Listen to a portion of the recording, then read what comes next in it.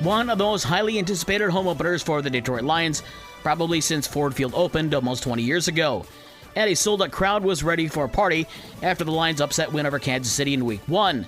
But Seattle, who spoiled the Lions' playoff chances last year, spoiled the party once again on Sunday when Geno Smith threw his second touchdown pass of the game to Tyler Lockett in overtime to give the Seahawks a 37-31 win over the Lions. Jared Goff threw his first interception in over 400 pass attempts, and it was returned for a pick six as the Lions fall to 1-1. Detroit is home next week to face Atlanta at Ford Field. The Bears were down in Tampa Bay looking for a rebound of their own after losing to Green Bay last week. Baker Mayfield had 317 yards passing and a touchdown in the Buccaneers' 27-17 win over Justin Fields and the Chicago Bears. The Bears fall to 0-2 and are at Kansas City next week. The Colts lost starting quarterback Anthony Richardson to a concussion, but still picked up a 31-20 win over Houston. There are two Monday Night Football games tonight. With New Orleans at Carolina at 7:15 and Cleveland at Pittsburgh at 8:15. Major League Baseball, the Detroit Tigers pulled off a 3-game sweep over the weekend of the LA Angels with a 5-3 win out in California on Sunday. Jake Rogers had 2 home runs in the first 3 innings and drove in 4. The Tigers are still in LA for the next 3 days as they face the Dodgers tonight at 10:10, a 9:45 pregame show on Newstalk Sports 94.9 WSJM.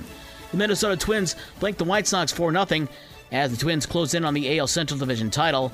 Minnesota leads second-place Cleveland by 7 games with 12 to play. The White Sox face the Nationals tonight in Washington at 7:05. And the Cubs were knocked out of the NL wildcard spot after falling to Arizona 6-2 on Sunday. The D-backs swept the weekend series with the Cubs. The Cubs are off tonight. The Chicago Sky season comes to an end with a 92-70 loss to Las Vegas in the first round of the WNBA playoffs. The Aces sweep the best-of-3 game series 2-0. AJ Wilson had a career-high 38 points for Vegas. The latest college football ranking still has Georgia at number 1. Michigan comes in number 2, followed by Texas, Florida State, and USC as the top 5. Ohio State is 6th, Penn State is 7th, and Notre Dame is number 9. Ohio State is at Notre Dame this weekend, and it's been announced that ESPN's College Game Day will be in South Bend on Saturday. Game 1 of the Midwest League Finals yesterday at Cedar Rapids over Great Lakes 10-6. The best-of-3 game championship series resumes on Tuesday out in Iowa.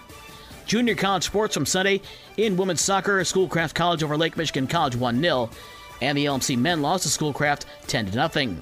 For the rest of the scores from last night and the schedule for today's games, check out this station's website. With your morning sports for Monday, September 18th, I'm Dave Wolf.